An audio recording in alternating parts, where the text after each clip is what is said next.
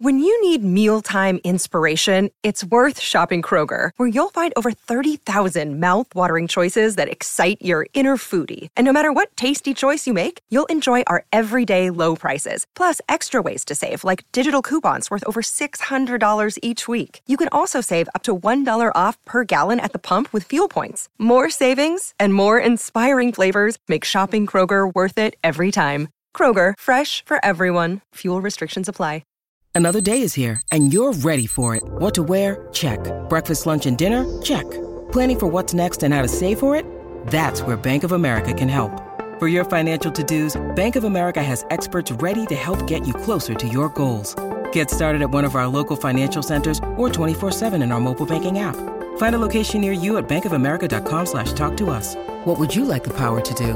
Mobile banking requires downloading the app and is only available for select devices. Message and data rates may apply. Bank of America N.A., member FDIC.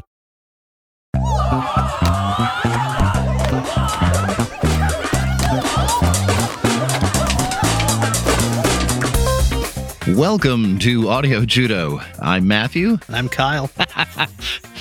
Oh, no, let's leave it in. No, let's just keep going with it. That was a straight up flat cold, and we're rolling. That's You're Matthew. Yes. I'm Kyle. Yep, this is your podcast of music discovery on Audio Judo. We're proud members of the Pantheon Podcast Network. We are beginning to wind down our fourth season with a few more episodes, gearing up for season 5 that will have a bevy of episodes led by our patrons, as well as some surprises, a couple of interviews, and some great album choices. Fingers crossed. Besides this podcast, we also produce 2 additional podcasts. Audio Judo Does Jazz, which we hope to begin to deliver season 2 this summer at some point. Yeah. And Throughline, which just wound up season 1 and is taking a well-deserved break since he does it all by himself. Yeah, right. I can't blame him. I would take some time off too, and go to Iceland, because why not? Yeah, sure. We look forward to welcoming both of those programs back soon, but in the meantime, we will continue to hold down the fort with this here program. Besides all of those offerings, we also have a Patreon account where we have even more stuff available. Kyle, would you like to tell them about that? Sure. So we have 3 tiers on our Patreon account. The highest tier is called the Backstage Pass tier. It's $20 per month, and for that you get a shout out by name or nickname at the end of every episode, early access to episodes via Patreon, access to our mini episodes that we call Judo Chops, access to bonus bits that we had to cut from regular episodes for time or clarity or because we were a little farty.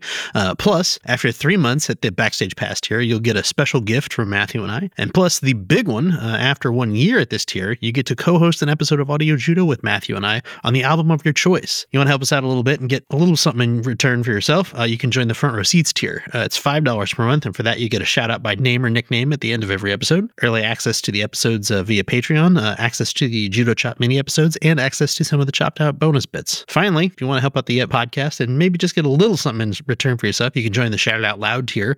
That's the equivalent of $1 a pound or euro or whatever your local currency is per month, and for that you'll get a shout out at the end of every episode by name or nickname. You all right? You out of breath? Ooh.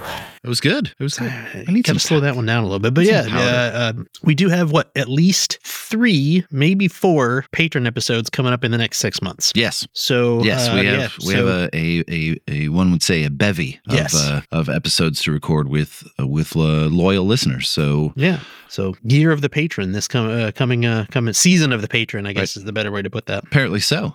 So for this week's episode, we head back into the early 90s when grunge was king. Mm-hmm. But the musical landscape, I think as a result of grunge, was starting to change. Hair metal was rapidly disappearing. We were starting to see the early rise of the singer-songwriter as they competed with the growing grunge market. People that were looking for alternatives to that kind of Seattle sound were finding new musical formats all the time. And the singer-songwriter, and more specifically the female singer-songwriter, were kind of bursting onto the scene. So today we're talking about Sarah McLachlan and her 1993 triple platinum album, Fumbling Towards Ecstasy. Triple platinum. Triple platinum, yeah. The record, an immediate hit in her native Canada, would kind of slow burn its way up to number 50 on the Billboard Top 200. It would get to number 2 on the catalog album chart, which I'm still not entirely sure what the hell that is. I don't know what that represents. Is that, do you order it out of a catalog back then? Was it a mail order situation? Like, I don't understand what that means. We cataloged all the albums. And this was number 2. Yeah, we just put them in a catalog, and this happened to be number 2. This is 0000002. Yeah. Oh, okay. But either way, it was a very successful successful album for her was her international breakthrough. Yeah. She would achieve even more success with the album after this, 1997's Surfacing, but this one clearly established her star power and was the impetus behind her creation of the female singer-songwriter answer to the Lollapalooza tour, the Lilith Fair. Lilith Fair. It's hard to say. So this album, a lot like Tori Amos's Little Earthquakes, another album that we have covered, benefits from space on the record. Yes. Sounds that almost seemed like a direct response to grunge. Some people were probably looking for a quieter sound, a more introspective sound, emotional lyrics, softer voices, and they found this style of music as a great alternative to alternative. Yeah. One thing that I did, and now's the perfect time to bring it up since you just mentioned it basically, is this does have a very open, airy feel to it. Mm-hmm. And we'll come back to why I think that is a little bit later. But I think that... there's a very specific reason why. Oh, yeah. And I think we're probably on the same page on that one. Yeah. But before we talk about Fumbling Towards Ecstasy, this record, we should talk about the artist who crafted it, Sarah McLachlan. Yeah. Sarah was born in January 1968 in Halifax, Nova Scotia, and she was given up for adoption and was placed and adopted by the McLachlan family. She was a musician from a very early age, first learning the ukulele and then moving to the piano, guitar, and voice. She studied at the Maritime Conservatory of Performing Arts through her adolescence, which is a private school in Halifax, founded in 1887. So if you know anything about this school is infamous for becoming the morgue for Halifax in the wake of the Halifax explosion that took place in 1917. Oh, if you haven't heard anything about that, holy shit. So on the morning of December 7th, 1917, the French cargo ship, the SS Mont Blanc, collided with the Norwegian vessel, the SS Imo, in the harbor of Halifax, and the Mont Blanc was laden with explosives and caught fire and then exploded, devastating the Richmond area of Halifax. The blast itself killed 1,800 people and injured 9,000 more. What? At the time, the blast was the largest man-made explosion in history up to that date. What? Yes. Holy crap. Yeah. Equivalent to almost 3 tons of TNT. Whoa. Yeah. It devastated the community. So they used this music school as the makeshift morgue. And there's these obviously black and white, but black and white pictures of just bodies with sheets on, just lined up for row after row after row after row after row. So what you're telling me is this school is 100% haunted by absolutely 19 teens ghosts. Yeah, yeah. Like people who were like, has the Great War ended yet? No, it's in the middle of the 1917's the middle of the Great War. In some creepy practice room, practicing the piano, and suddenly from behind you, somebody, yeah, it's wonderful, but it's not as good as it would have been.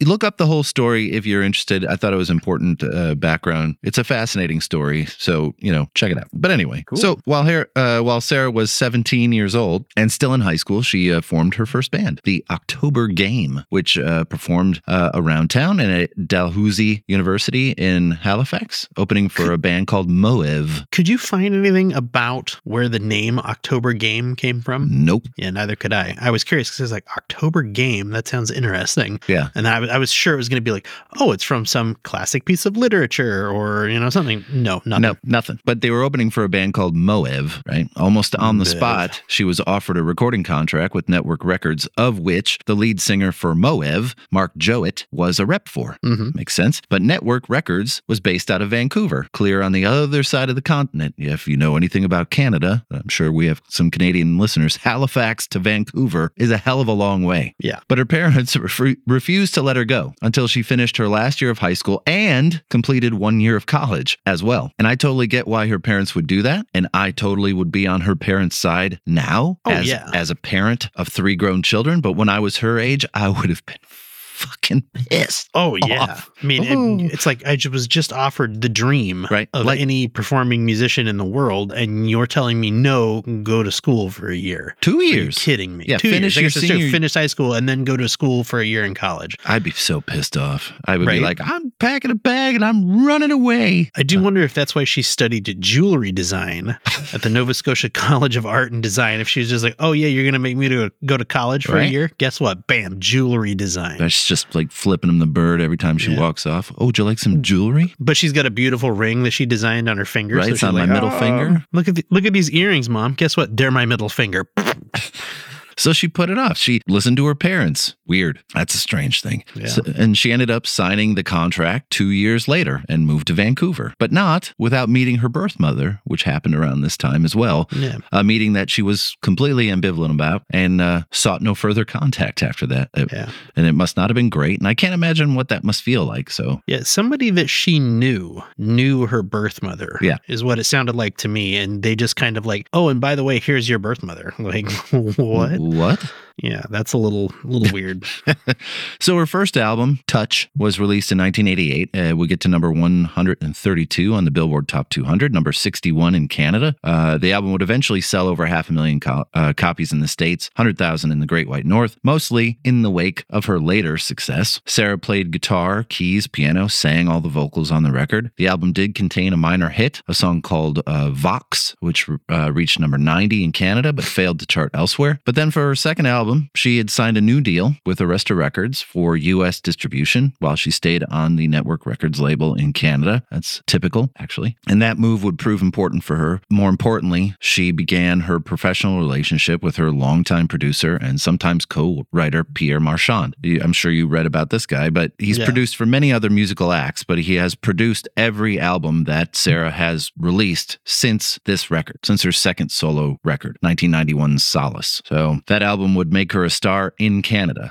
It sold over 200,000 copies there, over 500,000 once again in the States, on the back of two hit singles in Canada, Into the Fire and The Path of Thorns. The latter reached number 24 on the Canadian charts, and the former reached number 30 while reaching number 4 on the alternative charts in the US, which is a huge deal, especially around that time. Those two singles would drive the album to number 20 in Canada, 167 in the US, and would also introduce Sarah to her eventual husband, now ex-husband, and father of her two children, drummer Ashwin Sood. So, after some short tours, Sarah returned to the studio to begin recording the album we're going to talk about today, 1993's Fumbling Towards Ecstasy. And as we mentioned, it was her international breakout, selling over 3 million copies. It got to number 6 in Canada.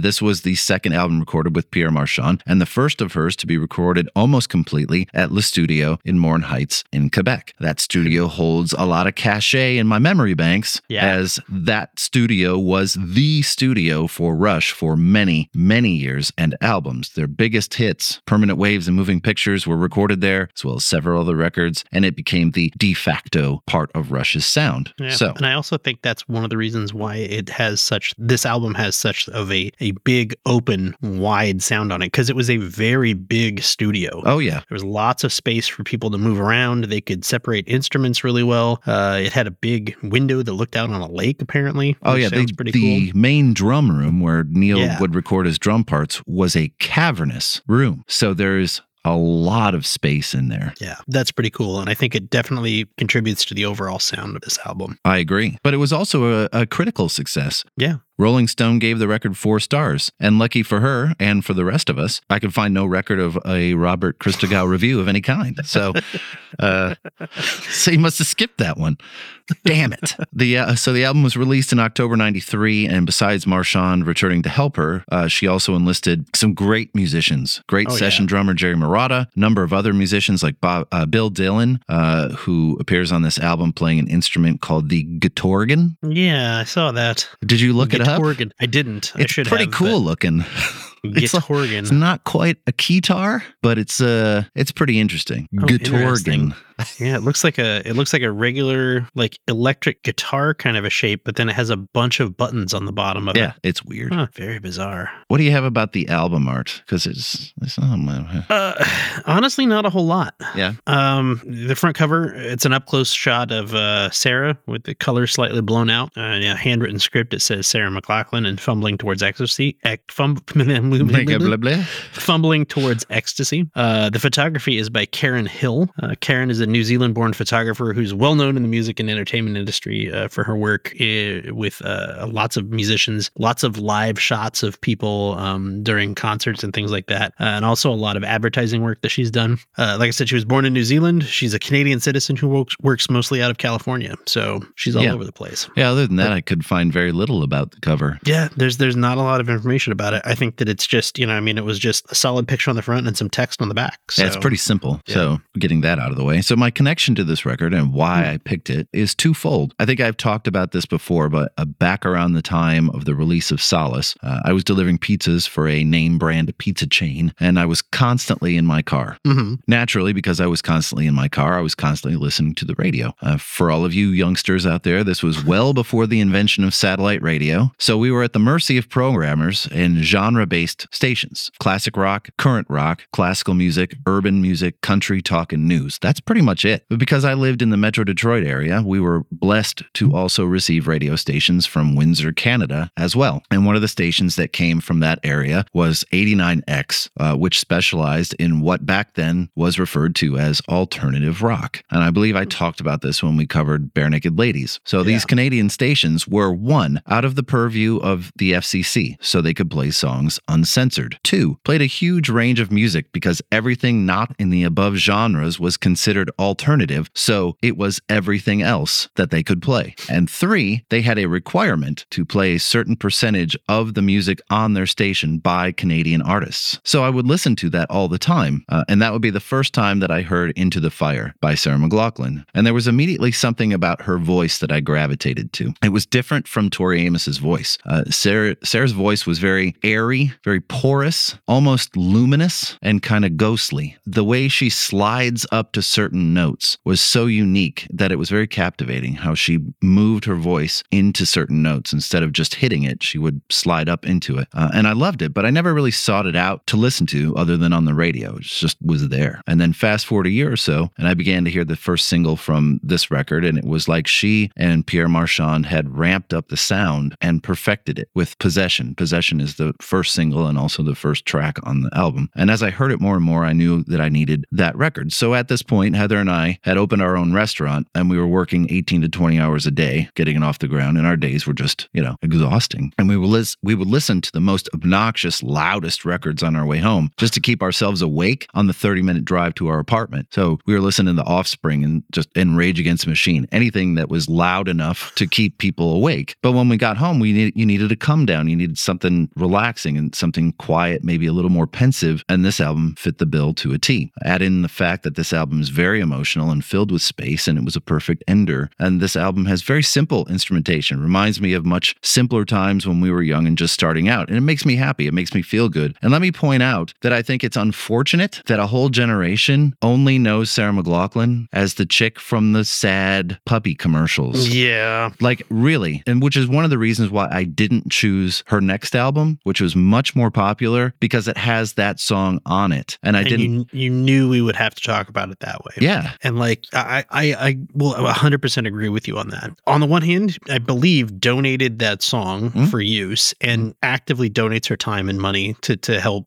animals in need. I think that's great. Yeah, sure. Yeah. But it has become this sort of a cultural, I guess it's a cultural touchstone to just know that, the second you start hearing that song, you're going to start crying because there's going to be pictures of a one-eyed dog that turns towards camera, and then there's a dog that only has 3 legs. And haven't they parodied it on Family Guy? I'm sure. Oh, I feel sure like he's somewhere. had to parody that. I'm sure somewhere it has been parodied. I can't think of it right off the top of my head, but I'm 100% positive that there's a parody out there. Maybe even like Saturday Night Live or something. I'm sure somebody did. But that irks me when her entire catalog is essentially distilled into, oh, you're the girl from the puppy commercials or and it's like, listen to the rest of her stuff, because the rest of the stuff is fantastic. So you want to move into a track by track? And yeah, you want to take a quick break? We'll come back, move into track by track. Yeah, sure. All right, we'll see you in a second.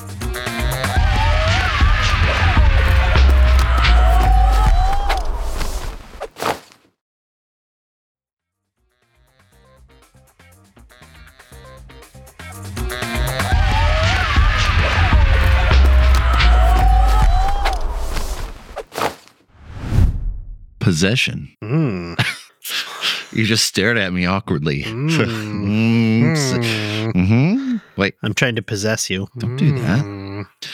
So quickly on the heels of her previous release, Solace, she felt like she was getting too patterned in her songwriting. In her words, too amateurish. So she had decided to take a completely different approach to writing this album. So she settled into the mountains of Quebec to be alone, close to Pierre Marchand's studio, his private studio, and get what some would call a self-annihilating perspective. So she would get close to herself by getting as far away from her normal life as possible. That's what that is. Huh. Yeah, right? All right, interesting. In the 2 years before her self-imposed isolation, she had been stalked by 2 fans. And to hear her tell it, there were way more than 2 fans. Yeah. But in that interview she did several years later, she was like, actually, there were a lot. But these 2 were the ones that took it too far. And did some weird shit. Yeah, 2 in particular that not only sent her increasingly disturbing letters, but followed her around from show to show. And then one of them moved to Vancouver, where Sarah had situated herself, and he would occasionally show up in her neighborhood. On more than one occasion, she would run into this person at a local grocery store, knowing full well that it was not an accident that he was there at the same time as her. Yeah. Eventually, she was able to secure a restraining order, but she was naturally shaken by the experience, and that is the premise for the opening song on the record, told from the very uncomfortable viewpoint of the stalker, not the stalkee. By doing this, by trying to write the song from his perspective, she had to really inhabit that dark place, that line between desire and obsession, and how easily one can turn from one thing to the other. And it's kind of woven into the sound and the haunting beginning that drums up those really uncomfortable feelings. And it sounds like this. And I would be the one to hold you down, kiss you so hard, I'll take your breath away, and after I wipe away the tears, just close your eyes, dear.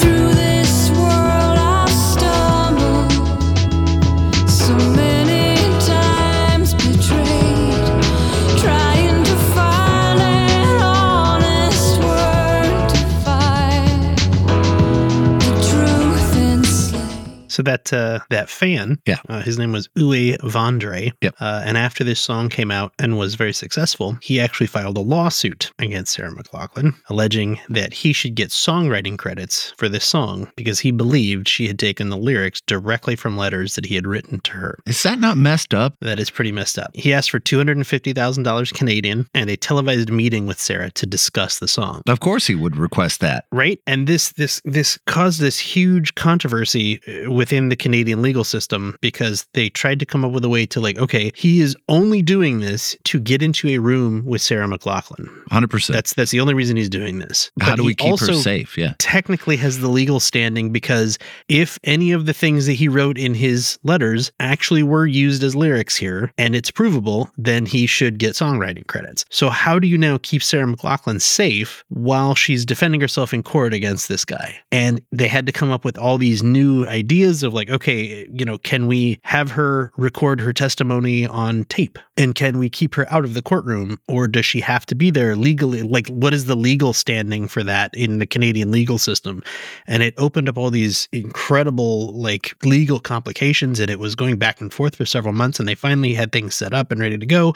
And then Uwe Vondre actually committed suicide on September 28th, 1994. So it never went to court. Never went to trial. Which is just all around tragic. It's sad that he was so obsessed. It's sad that he committed suicide, but it's also sad that, the way that he felt he needed to express himself was by stalking and harassing somebody. Yeah, it's terrible. It's a very terrible situation all around. But then, like you said, to then take that and be able to inhabit his mind temporarily while you're saying, okay, how does he actually think about me? Right. And then write a song about it. It's gotta be a freaky place to go. Yeah. It's also apparently a lot of people mistake this as a love song. Right. Once People you know don't what read we the just talked lyrics. about, no. But Sarah actually said in a Reddit AMA, quote, "You wouldn't believe how many people use that song for their wedding." And I just smile quietly. I just smile quietly to myself like, oh, that's nice. They don't look at the lyrics. I will be the one to hold you down. Yeah. Kiss you so hard, take your breath away. You're misreading that. Like, wish people spent more time actually looking at lyrics before, hey, that's a good song for my wedding. Yeah. It's a love song for a wedding. It's my dream wedding. Yay! I'm going to play Every Breath You Take at the wedding. That's not a love song either. That's also a stalker song. For crying out loud, read the lyrics. Anyway, but so the best way I've ever heard her voice described was described for this song or any song. It said it's drowsy, delayed, and unravels itself like a pale ribbon of smoke. I'm like, that person wrote that, and I'm like, that's beautiful. That is nice. Who wrote that? Do you know? Yeah, I just didn't write it down. Oh, okay, fair enough. Yeah, fuck that guy. Sorry. Or girl. Sorry, person. Or whoever. Wait. Okay, what are we waiting for? Oh, that's the name of the next song. Oh, right. Am I reading this song right and this lyrics right? Is this about either an abortion or a miscarriage or a situation where a baby was born and there were complications and it passed away? I think you're reading it wrong. Okay. So this is a beautiful song, right? And the beginning of this record, is a slow burn, and not in the way that I usually mean it. I feel like when I call an album a slow burn album, it typically means that it takes a while for me to warm up to it. Like maybe the first couple listens, I'm like, meh, but then I find it and I love it. For this record, I mean that it starts out like an ember, kind of glowing in a fire, and occasionally finds another piece of wood to light, and then it flares up and then burns down a little bit more, and it continues like that. But all the time, it's kind of wrapped in the smoke of her voice that kind of comes in and out and in and out. And that's how I feel like slow burn, like it's just kind of glowing, simmering. So this song, to me anyway, treads that very familiar water of the failed relationship where the couple were totally on the same page with one another, totally enraptured with each other. And then the reality slowly starts to reveal itself that they want different things, and they're both carrying a lot of baggage, and to stay together would not be healthy for either one of them. There's a lyrical section that kind of tells the tale. She says, if I leave you now, it doesn't mean that I love you any less. It's just the state I'm in, and I can't be good to anyone else like this. Right? That part sounds like this. If I leave you now, it doesn't mean that I love you any less. It's just the state I'm in. I can't be good to anyone else like this. When all we wanted was the dream, to heaven to hold that precious little thing. Like every generation yields the newborn hope unchained by their years.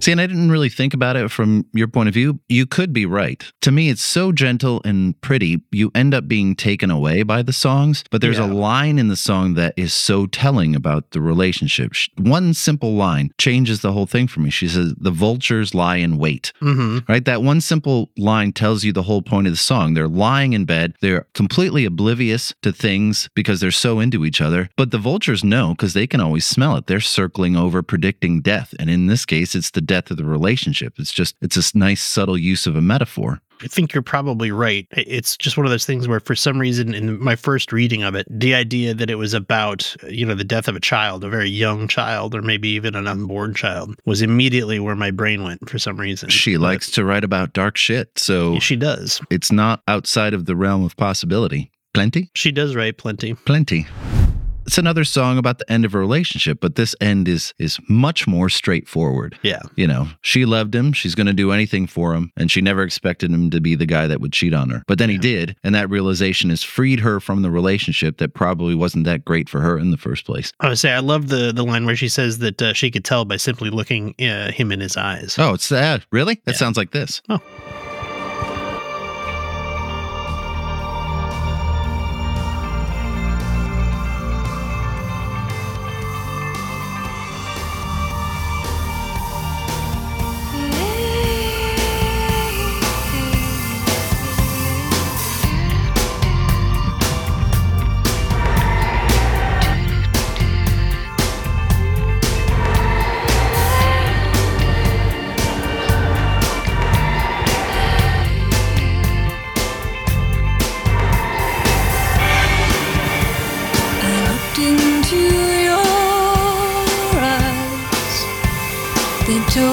plenty.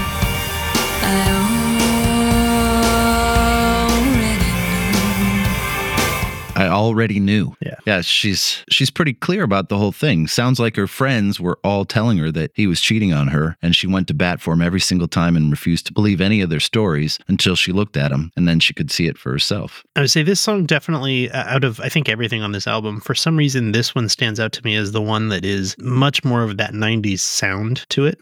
Something about it, I don't know if it's the beat, I don't know if it's the sort of compressed like drum sound that comes out of it. I don't know exactly what it is, but to me it says like this stands out as a much more like of its time song. Not that that's necessarily a bad thing as a whole on the album. It fits really well. I think it sounds really good, but it definitely has a little bit more of that sound to it. I can hear that. It's probably a little overproduced for the rest of the songs on the record. Heartbreaking song though. Yeah. Well, a lot of them on this album are. They truly are. It's an album about breakups and heartbreak. So and this one's no different. Good Enough is no different. The next song continues the darkness we got from the opening song, Possession. And the song is so full of space and air, right? It's one of my favorite songs on the record. And the song, according to Sarah, is about the love and trust and companionship shared between two women who are great friends. There are warm reassurances within the song. Clearly, one of them is being abused, or it kind of borders on abuse. Maybe he's just not all into the relationship, but either way, the other friend is like, don't tell me he's never been good to you because I know how he acts, but that shouldn't make you feel like you aren't good enough to expect better for yourself. That's the whole premise of the song. Well, I even think that the title Good Enough, it could be a form of verbal abuse. Could be saying you're not good enough for me. Right. When in fact she is much better than that. It's a hopeful song that skirts right along the edge of that darkness. There's that dark beauty in these songs. And I thought, it's the kind of sound that I think Maya Wynn would have excelled at. Oh, yeah. Or would excel at this song, and does to some degree. So I decided to reach out to her manager, Heidi, and say, hey, has Maya ever thought about covering like Sarah McLachlan and stuff like that? Ooh. And, Heidi and I had a conversation, and she said, and this is Heidi speaking, not necessarily Maya, this is Heidi speaking. She said, we shy away from covers by women, especially women that have a similar voice, because it tends to create comments that are comparing or competing, and we try not to compete with women. She says it's not a rule, it's just more of a guideline, because obviously she's done a Olivia Rodrigo cover, she's done a Wet Leg cover, but I totally get it. She doesn't want to make that a competition that we're trying to outdo one another, or my version's better than your version type situation. So I totally get it. Yeah, that's great. I would have never even thought about that, but that's a very uplifting viewpoint to have and decision to make, to say, no, instead of, trying to compete, we're going to uplift one another. Right. We're going to support each other instead of, and, cover other people's songs instead. I think it's awesome. Yeah. But this song sounds like this anyway.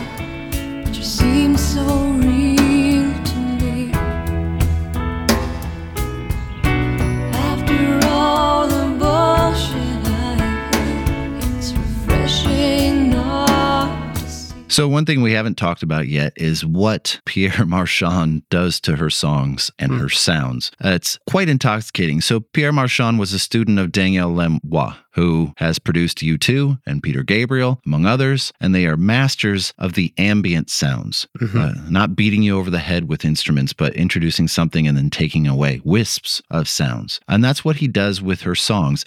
There's just the scattered pulse of a drum machine. There's pale shimmer of an electric guitar. And the way I thought about this in my head is I likened it to like a candle flicker. You know something happened. Maybe you catch the flicker out of the corner of your eye, but by the time you turn to look at it, it's stopped and it's glowing normally again. That's what his production sounds like to me. And then I found this description that fits it perfectly. Marchand's productions tend to make individual instruments sound as if they've been drawn through a thick bruise of pigment, makes each instrument appear caught in a kind of luminous aura. And that's precisely what I have thought all these years. It's not dark, but it's dim, and maybe even disappears into darkness for a second just for it to come back on, and then it's gone again. It's like having a whole musical landscape on a dimmer switch, where he's just pulling an instrument in, like maybe it's the drums, maybe it's like this really just kind of muted cymbal that's just like, it's there, I get a sense of it, and then it's gone. To me, that's the beauty of this record. Yes, the songs are great, but there's something about the way it was mixed, the way it was engineered, that takes me to a completely different place musically. Like just listening to this, Heather and I were listening to this outside, and it's just listening to it in an open area, like not in a room or in your car, but with other space to add to it, just makes it sound even more beautiful. So that's what I have to say about that. Well, there you go. I would say the music video for this song is really nice too. It was actually directed by Karen Hill, who did the photography for the cover. Oh yeah. Yeah. Nice. Mary. So, again, I read this song 3 different ways. Do you think Mary is a woman who is suffering from heartbreak? Or is she a prostitute? Or is she dead? Well, there's a lot to unpack in this song. Right. So, for a long time, many, many, many years, I was under the impression that this song was about Mary, mother of Jesus. Fair enough. Through the years, things that I've read just kind of solidified that impression. People on message boards seem to back that up. There are lines like cradling them in your arms, which conjures up images of the Pieta with Mary holding the broken body of Christ. And I was down with all these explanations until I began really deep diving for this episode when someone postulated an explanation that made a lot of sense. They seemed to think that this song was about adoption, and more specifically, the adoptive mother, the one that wants the child and makes all of the sacrifices and loves the child as their own, even though they know it's not technically a part of them. And I think that's such a great explanation. If you look at lines like, she reaches up and a stranger's flesh is offered, but no one sees her quiet suffering because all she is ever trying to be the best there is for that child, which is the ultimate sacrifice. It was very strange. I mentioned that Heather and I were listening to this outside last week, and we're just, sitting in our hot tub, and I'm like, and she's like, what's the episode you guys are recording? I'm like, we're doing this Fumbling Towards Ecstasy. And I'm like, we should listen to it. So I started playing it, and I said, before this song comes on, I want you to tell me what this song is about. And that's all I'm going to tell. That's all I'm going to say. And I look over at her, and she's crying, and I'm like,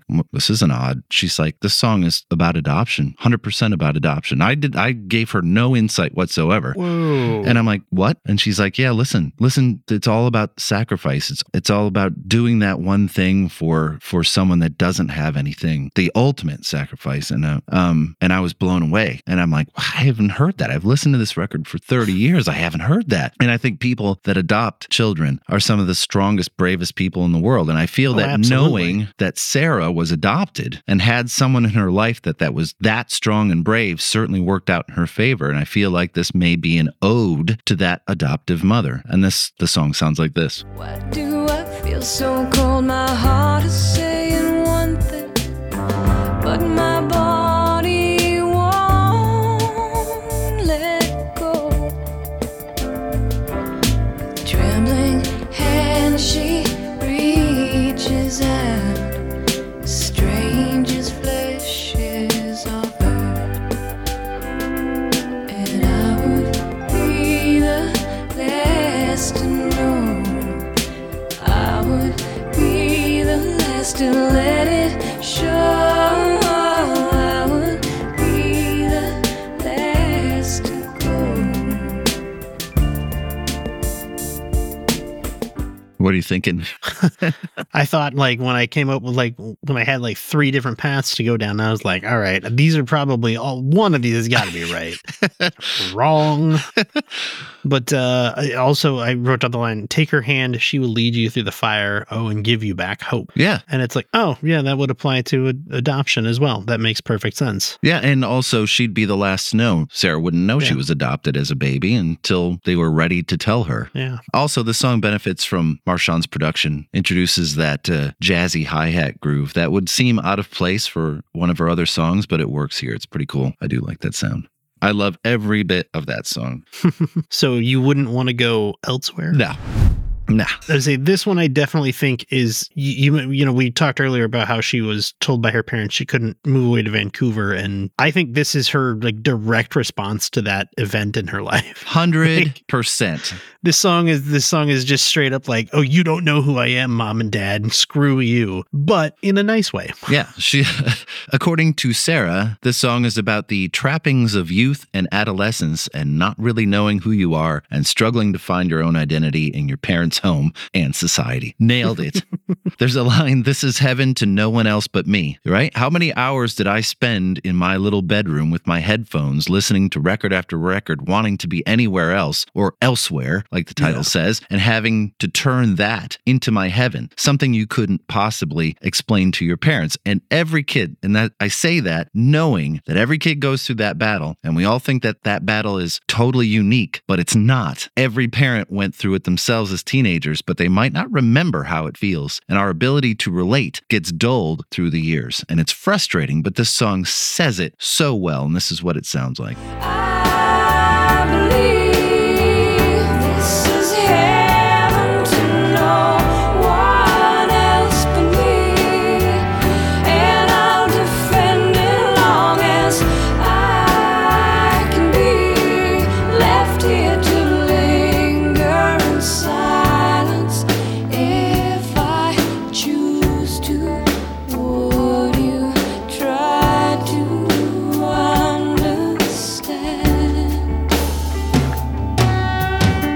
So the rhythm that she uses for her vocals and the lyrical delivery of the chorus, where it is almost kind of floating up and down, one line flows into the next. It's like a kid trying to explain what's happening. So this happened, then this, and I can't catch my breath, but I need to get it all out right now or else I'm going to burst and I can't remember what I'm going to say. When a song can relay its meanings with lyrics, but also doubles down in relaying a feeling from the delivery, that's a special song right there.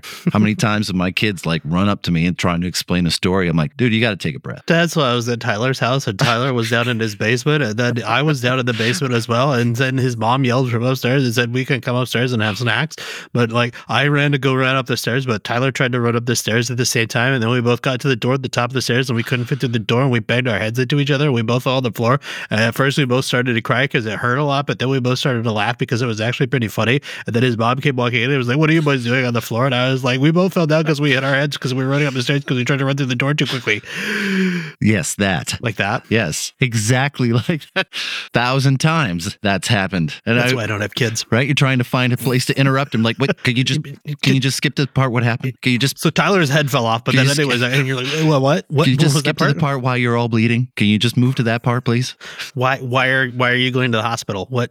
Yes, that is exactly what I meant. Like, I got to get it all out of my head right now because I don't want to skip anything. And you have to hear this whole story. I don't want to hear it. I don't know. Is anybody broken? I think Taylor's arm is broken. It's backwards. Oh, shit. All right, let's get him to the hospital. I'll call his mom. It happened off our property, so we're fine. Right, that wasn't in the basement, right? No, it happened at the park. Oh, great. Happened in the city park. Great. Sue the city. We get to sue the city. All right. Circle. Interesting idea that the idea of the idea is that it's an idea. Oh, it's definitely an idea.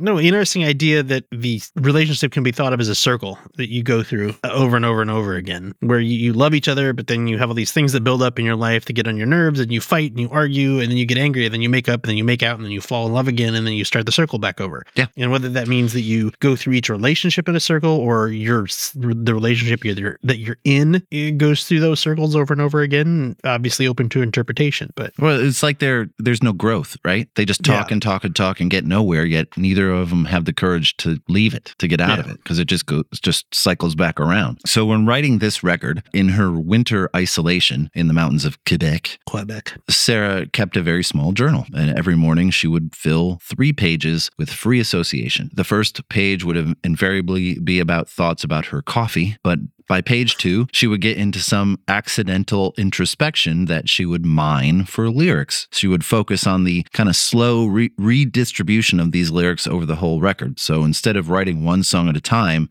she kind of worked on all of them simultaneously. And then she was snowed in. So lines were bleak and minimal. And then, towards the end of the winter, she discovered a river behind the house. And as the snow melted, spring bloomed. And she said it was like an explosion, and her lines and thoughts gained more color and focus. And that's when the album really began to coalesce. So she started to walk 2 miles from the house to Pierre's studio, where they would work on songs together and add musical ornamentation, slowly, like a novel unfolding. And that is why this record sounds so much different than her others. So while it's mixed incredibly well, it doesn't have the high gloss of her first 2 records. It's very raw and a less immediate sound at the same time. Like I said, it's a very slow burn, and it sounds like this. Crawling into each other, it's smothering every little part of me.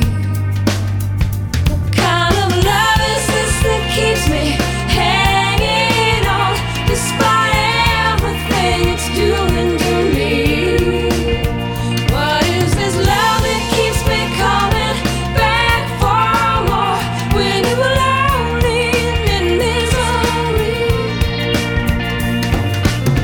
I know too many people unhappy in a life from which they love to flee, watching others get everything offered, they're wanting for discovery. Yay. So do you know there's a guitar solo at the end of this? Mhm. Is that Sarah or is that Bill Dillon? Bill Dillon, playing plainly and wonderfully by Bill Dillon, muted to some degree, like he's playing through a curtain. That's the way it sounds to me. Yeah. Playing through a curtain. I love the sound of this song. I've always loved that song. It is very unique, but I like it. Ice? It's a one and done, hit it and quit it fuck song. Is it? I think so. Excuse No. me, I just hit the mic. You don't think so? Not what I know about this song, no. Oh, okay. So is this okay? So what do you know about this song? Well, it is, but not in the way I think you think it is. Oh. Yeah. So in between the end of the tour, is this yeah. Hold on. non-consensual? Yes, and no. worse, and worse, no. Kyle. Yeah. So in between the end of the tour for Solace and the beginning of the writing of this record, Sarah accompanied the relief organization World Vision I to read about Thailand and Cambodia, assisting in the filming of a documentary about poverty and child prostitution. And this experience affected her as it would anyone. She said she came away with a broader understanding of the darkness in the world, and this song is the one she chose to process those experiences. Oh, She said, I've tried to portray a sense of hope in all of my songs, but this one doesn't have much. So, see, I got such an upbeat meaning out of this song. Oh, no. It kind of. What does that say about me? I don't know, but Do I need to become a child prostitute? Can you do that now? I don't know if I can do that anymore. So it's a skeletal song, right? Bare bones, just vocals and guitar, and a little bit of saxophone washes in and out, circulates around, and then disappears, kind of like the subjects in the song. The line, "The only comfort is the moving of the river," is a beautiful line until you realized that she's singing about a woman who is being raped, and the only comfort she finds is listening to the sound of the river, which gives her something else to focus on. It's harrowing. It's terrible. And when you know that, and you didn't, it's very hard to listen to, kind of like Tori Amos's Me and a Gun. It sounds like this.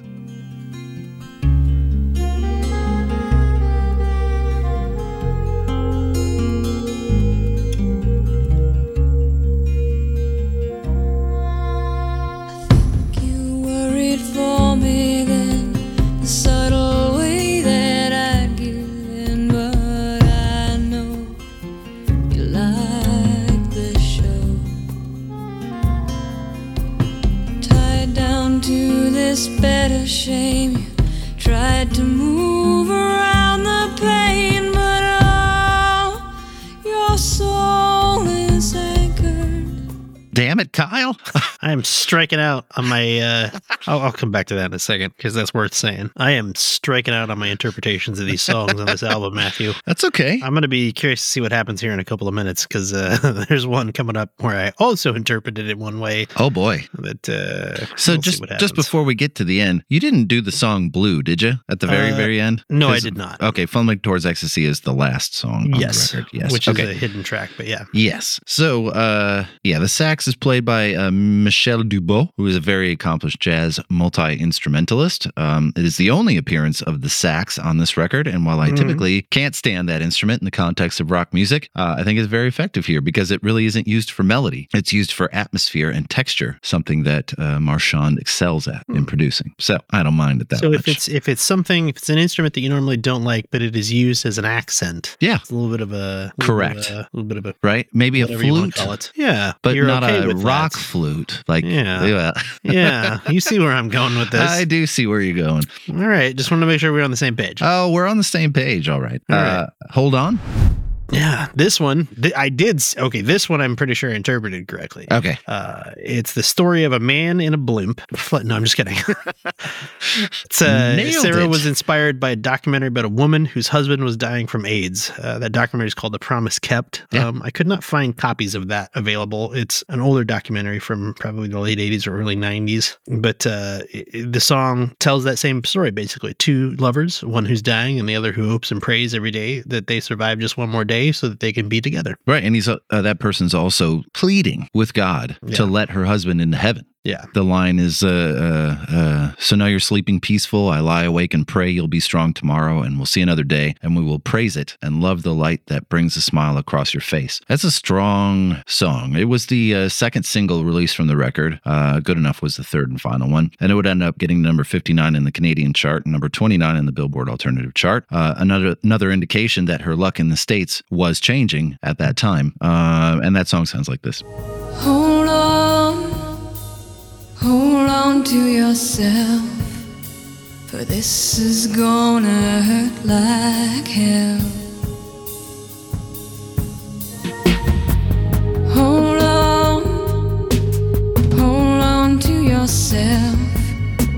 You know that only time will tell. What is it in me that refuses to believe this isn't easier than the real thing? My love, you know that you're my best friend. You know I'd do anything for you. It's great drums on that. The drum work on that song is fantastic. Very subtle. Yeah. Good stuff. Ice Cream?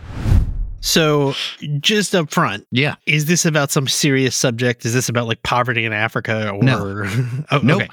I believe this song is about a woman's orgasm. Huh. You could be right. Like the part where she says, "Your love is better than ice cream and chocolate." I guess that means that it's pretty good. Yes.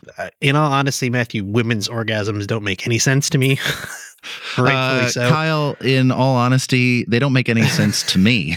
Well, okay, so good. I did some research. Whoa. But I still have no idea what the fuck is going on down there. There's a man in a boat. There's quivering, which is where I thought you stored your arrows when you're shooting. Yes. There's a lump, This all which I don't tracks even know so what far. that's supposed to mean. There's curtains and drapes. The entire country of Libya is down there. The word moist gets used a lot. I spent 4 hours of my life trying to figure this out, and I can safely say after all of that, no thank you, straight people. Well, 4 hours. Flattered, but you to spent the 4 entire hours all trying to straight figure that people out? everywhere, no thank you. You spent 4 hours trying to figure that out. Spent 4 hours trying to figure that out. I've spent 31 years trying to figure that out, sir. I'm still not entirely sure. Matthew, but it's not most too of it's late. an You could- accident, right? you Like, could- whoops. You could switch teams, Matthew. I'm telling you, you've had the equipment for 50 years now. You know how that works. Most of it's an accident, and I'm like, oh, you like that? But what? Really? After all, oh, okay, but I'll try that again. No, not that. Like, but that was the same thing. No, it was different. It's Damn gone. it. So on the boy. surface, this is the happiest and most joyful song on the record. Yes. However, every single stanza of the song ends with a line that would counter all of that. Your love is better than ice cream. However, everyone here knows how to cry. And I think there's it's a really good representation of a relationship. You know, hey man, when things are good, they're really good. They're the best, but we still have our conflicts. We still hurt each other, and here we are. There's still dread in this song, and she never quite escapes it on the record. Happier, right? But not happy. It's happier, but not happy. It sounds like this.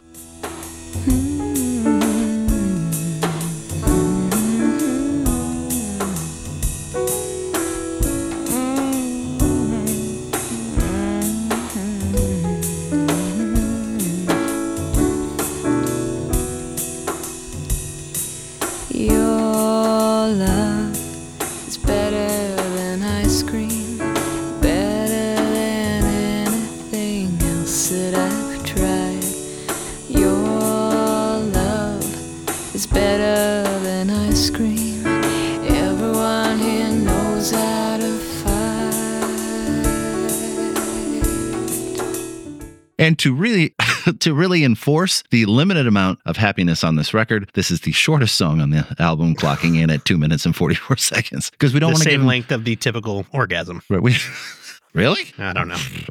Well, he did do the research. 4 hours of research, apparently. So, fear. Exactly. Yes. I set a timer. I was like, that's all I want. That's all I want to know about. That's exactly the limit. 4 hours right in the middle of a paragraph. Limit. And the secret to ultimate pleasure. Beep. Oh, I'm done. You couldn't have written it down, Kyle? Nope, sorry. Didn't even bookmark the link, so. Fear. This is really the only song on the record that loses me to some degree musically. The opening of the song doesn't do much for me. It seems like a lot of Daniel Lanois experimental bullshit that I can't stand, that he would just jam in to like the beginning of a song. Lyrically, it's much better than it is musical to me. Again, it's relationship based. She's very concerned about losing a relationship. She feels like she has everything to lose and not much to gain, which was a shitty place to be in a relationship. Right? The fear here, I think, is the fear of not feeling like you have anything to contribute to a relationship. Like you aren't bringing to the table anything, and if you're not bringing something to the table, why would the other person stay with you? Exactly. Sounds like this.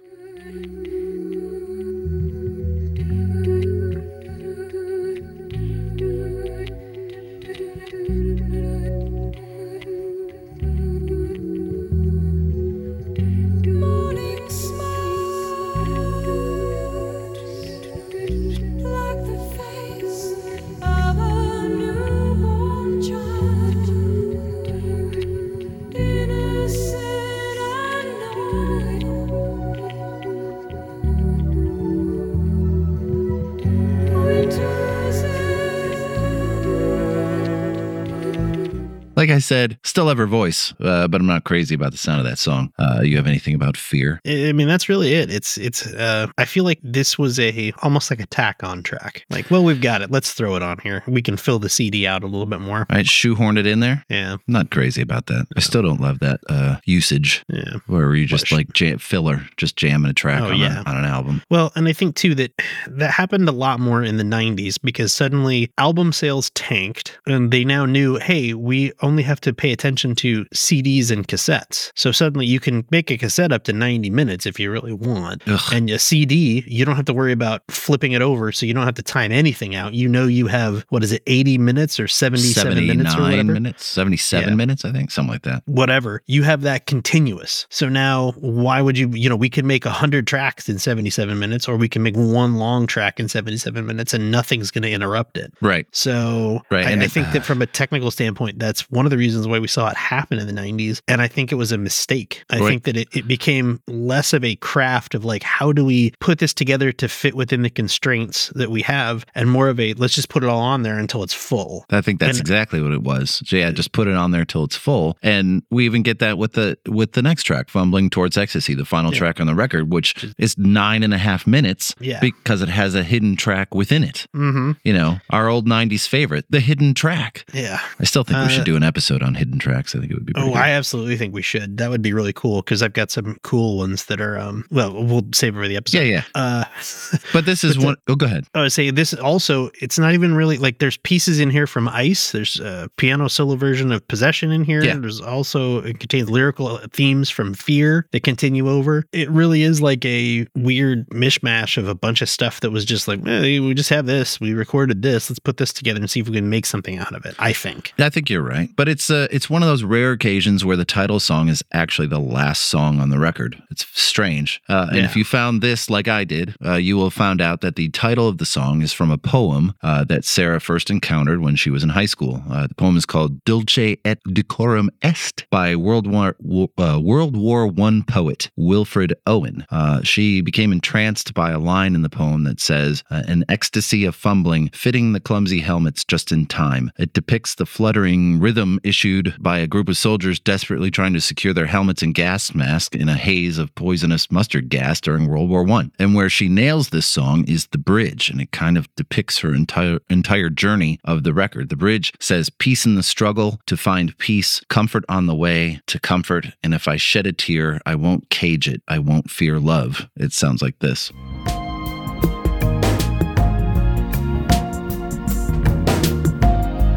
And if I shed a tear, I won't cage it, I won't fear love.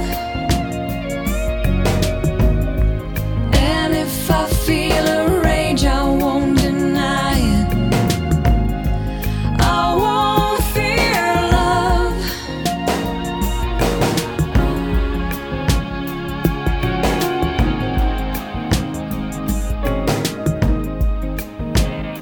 So there it is. So it feels like this record is kind of an extended therapy session to get here. But she won't fear the love despite all the possibilities that it will hurt her. She will embrace it for all of its wonder, but all of its darkness as well. And that message is a fantastic one. You know the possibility of getting hurt exists with every love, but you embrace it for all the good that comes in spite of the bad that comes as well. And I think that's the whole message of the record is that this journey that she was on through shattered relationships and struggled relationships with her friends and in being stalked and all these things, that even in spite of that she can find some good in there. And I think that's a great message to get across. Yeah, that's a good summation of it. I mean, keep going. Even though there's bad times, the good times will come along eventually. Right? That's Fumbling Towards Ecstasy by Sarah McLachlan. It's one of my very favorite records from that period, and I still listen to it from time to time. But you have to be in the right mood. I think it's not quite as depressing as, say, Sea Change by Beck. Oh, God. Or some of the others we've covered. But it's definitely dark, but there is some hope and light in every one of the songs. They're not all across the board like terribly depressing. It's just there's a dark beauty to their songs, to her songs, and that's why I love this record so much. And we want to know what you think about it. Yeah. Want you to get a hold of us and tell us that you hate this record, or you love this record, or I should have covered Surfacing because, what about those puppies? So you can get a hold of us at Facebook. Go ahead. I would say we should also point out that we actually stole money from the ASPCA to make this episode. Yeah, we did. Just to counterbalance that. We had to even it out, I think. We had to even it out a little bit. We really had to even heist. Right? You had to even the playing field. Stole $18.41. I went out into my living room and took the treats away from my dogs just to make them suffer a little bit. Yeah, you can't have these. So yeah, you can contact us on our socials, facebook.com/audiojudo, Twitter @audiojudo, and Instagram @audio_judo. And if you want to get a hold of us directly, you can email us at info@audiojudo.com, which we will respond to fairly quickly. You have some shout outs over there? I do. Shout it out loud tier, Simon C., our UK consultant. Thank you so much. Front row seats tier, Aaron P., Darlene W., Michael A. Thank you all so much. Backstage pass tier, Christian S., David W., Kristen K., Michael S., Scott K. Thank you all so much. I know 2 of you for sure have episodes coming up shortly. Yep. That we need to record, and another of you has an episode in the next 6 months sometime. So we have episodes coming up besides that one. We have episodes coming up from the Velvet Underground, from Wire, from The Police, from Van Halen. We got a whole bunch of stuff coming up. Oh, yeah. Interviews and some other shit, and it's going to be great. And we appreciate you hanging with us until 2 weeks from now. Yep. We'll talk to you soon. Take care, everybody. Bye-bye.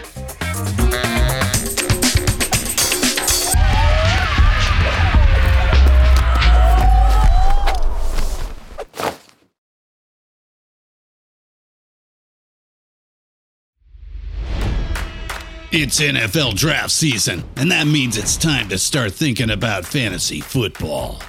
FantasyPoints.com features industry-leading experts and prognosticators using proprietary hand-charted data to help you score more fantasy points. FantasyPoints.com is the place to go for whatever kind of fantasy football you play. Whether you play fantasy football, daily fantasy sports, or do a little bit of everything, Fantasy Points has the meticulously researched content to guide you to victory.